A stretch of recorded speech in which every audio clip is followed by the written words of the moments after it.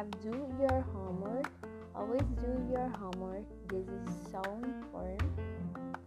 Don't run in class, because if you run in class, you can get hurt or hurt anybody else.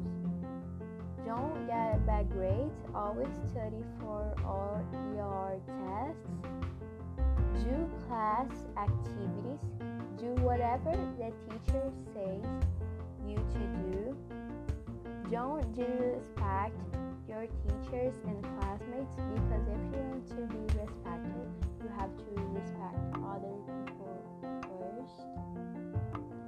Don't say bad words or you will get in trouble.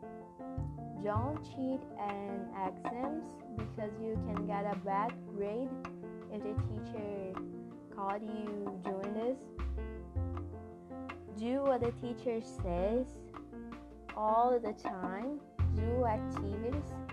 Do exams the teacher says. Do whatever the teacher says. Don't break school materials, iPads, tables, chairs, whatever. Don't write in your table. Don't bully people. Don't scream. Don't put loud music, because it will annoy other class. Don't use the board without permission. Don't break school rules. Don't punch people.